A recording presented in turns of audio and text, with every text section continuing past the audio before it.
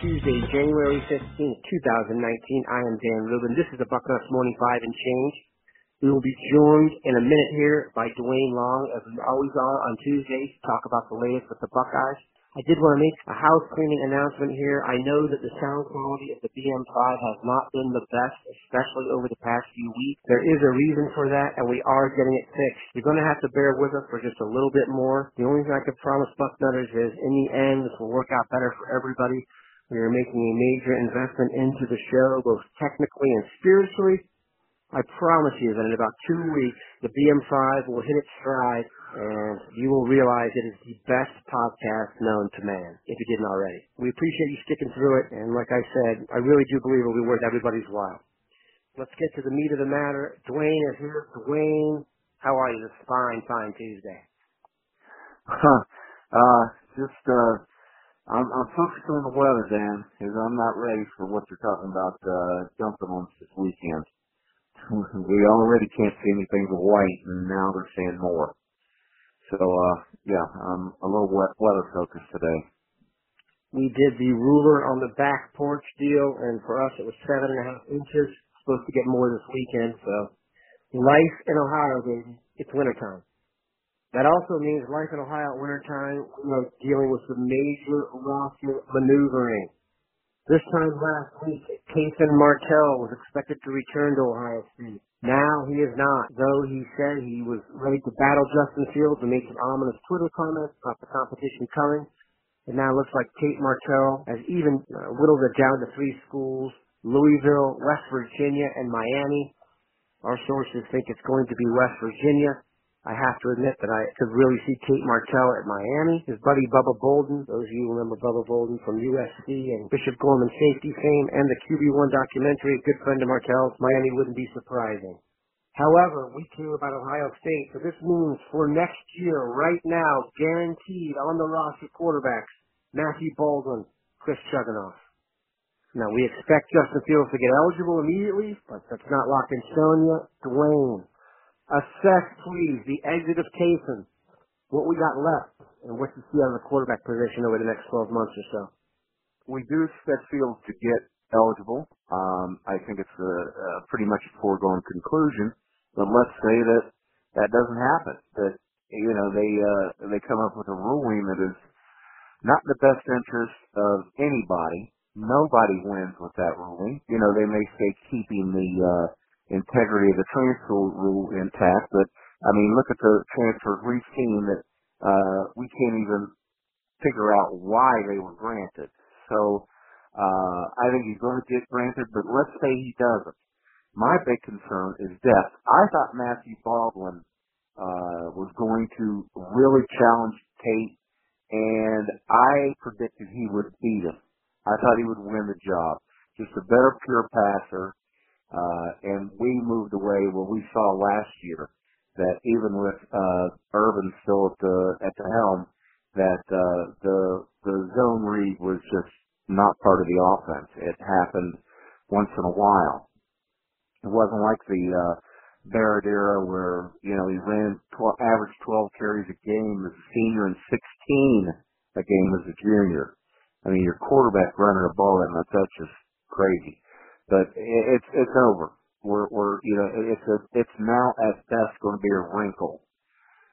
Neither one of the guys that are going to be in charge of the offense, with Day and Wilson and Yurcich, none of those guys are going to be interested in the quarterback being a primary ball carrier. So the thing is, Baldwin, he was going to have that advantage that we were moving away from the offense that Martell really fit. The fact is, the one thing, you look at the success of the runner-passer quarterbacks at the NFL level, it's just been non-existent. And that is because NFL wanted to take the run away from the running, passing quarterback. And when they stopped doing that, just let them play their game. It's so important to their game. You look at Cam Newton and the guy at Baltimore right now from Louisville. Lamar Jackson. Yeah. when they just let them do their thing, it's been more successful. Well, you couldn't take the run away from Tate. Expect the guy, they say 5'10", everybody that I know that stood beside the kid said he's closer to 5'9". Make him stand in the pocket and throw the ball. It just wasn't going to be, he wasn't going to be as effective. Matthew Baldwin, I thought he was going to win the job anyway. Now the problem is when you've got a guy that couldn't win the starting job at West Virginia, and West Virginia was, if you look at his offer sheet, that was definitely the best offer he had. That is scary. That we're one play away from that guy being our starter. You'd like to have 4 quarterbacks in there, but you really want to. You got to have 3. And really, for all intents and purposes, we're down to 2.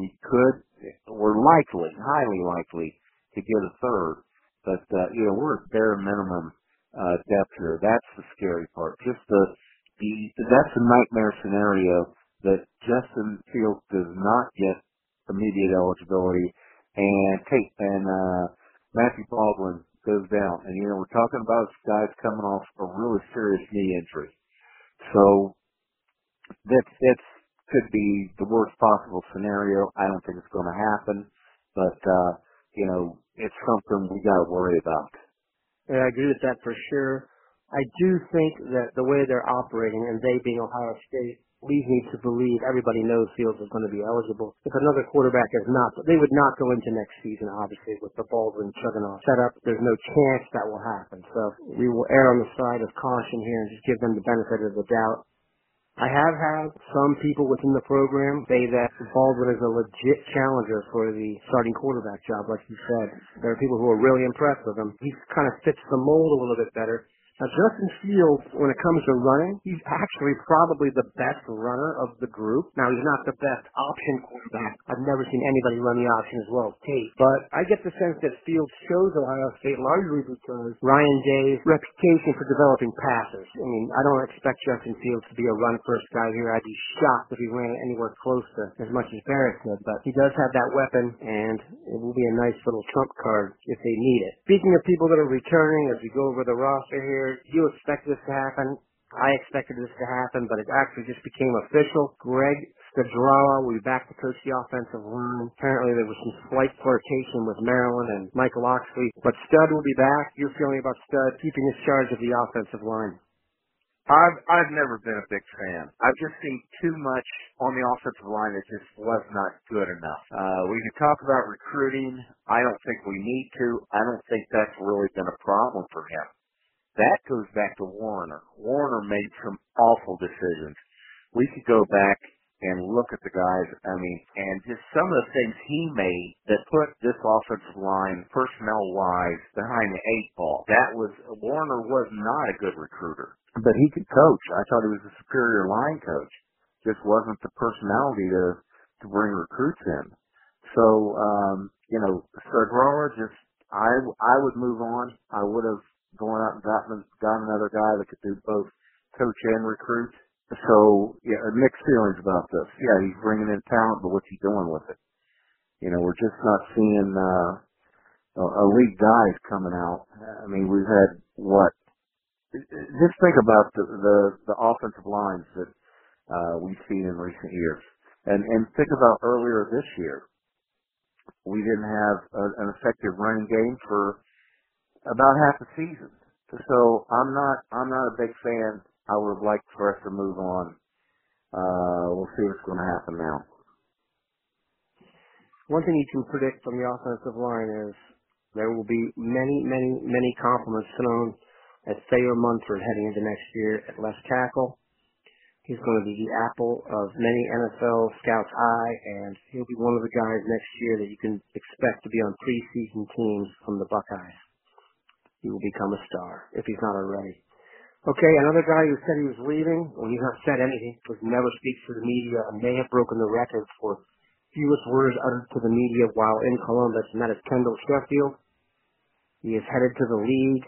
He did not announce this, but his name showed up on a workout list for guys training for the league, so we assume he's going to be doing that because it's not in Columbus, and therefore that kind of commute would be hard for him, so he's likely off to the league. That means next year, the secondary, as of right now, looks like Jordan Fuller and Brendan White in the back, cornerbacks, Jeffrey Okudah, Sean Wade, and Damon Arnett, who did return.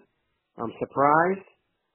And then you got guys like Sevin Banks, Josh Proctor, Kyrie Johnson, Marcus Williamson, Amir Reed, Isaiah Pryor. What's your vibe on the secondary right now? If you had to predict 4 starters, 2 safeties, and 2 corners, who would it be?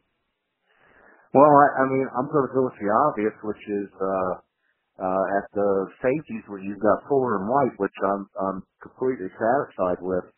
At corner, Okudah, there just seemed to be a difference from him.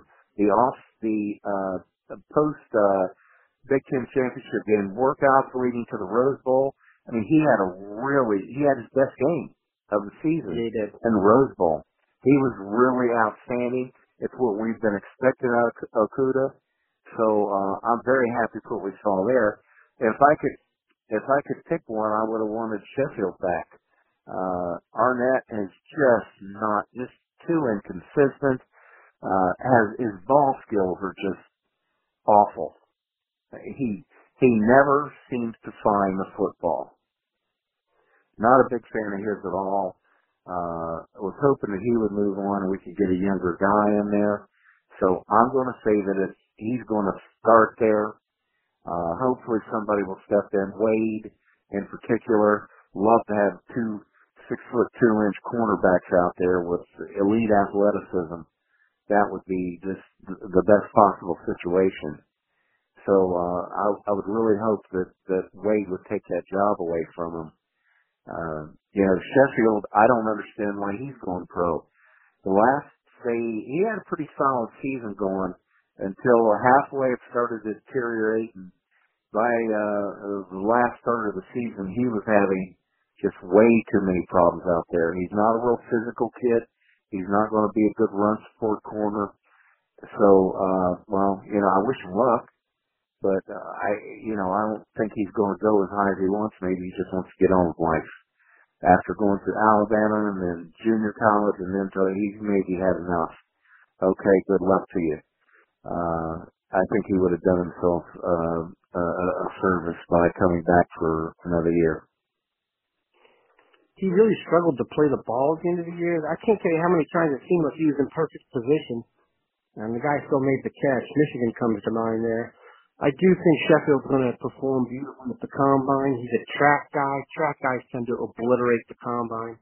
He's going to run in the 4.3s, and someone's going to take a chance on him. But I would agree, in terms of pedigree and everything we heard about him, he played high school football in Texas, etc. I wasn't that impressed. Arnett, I've made my opinions on here abundantly clear. I think he leads the league in the post-celebration arm slash, while in the background there's a yellow flag in the air. It's the most annoying thing ever. Basically, Arnett has gotten into a niche here where some guys have left early and created this hole. I cannot think of a player, I'm not trying to be mean here, but there's no player that's played as much as Arnett has over the past X years that hasn't been very good.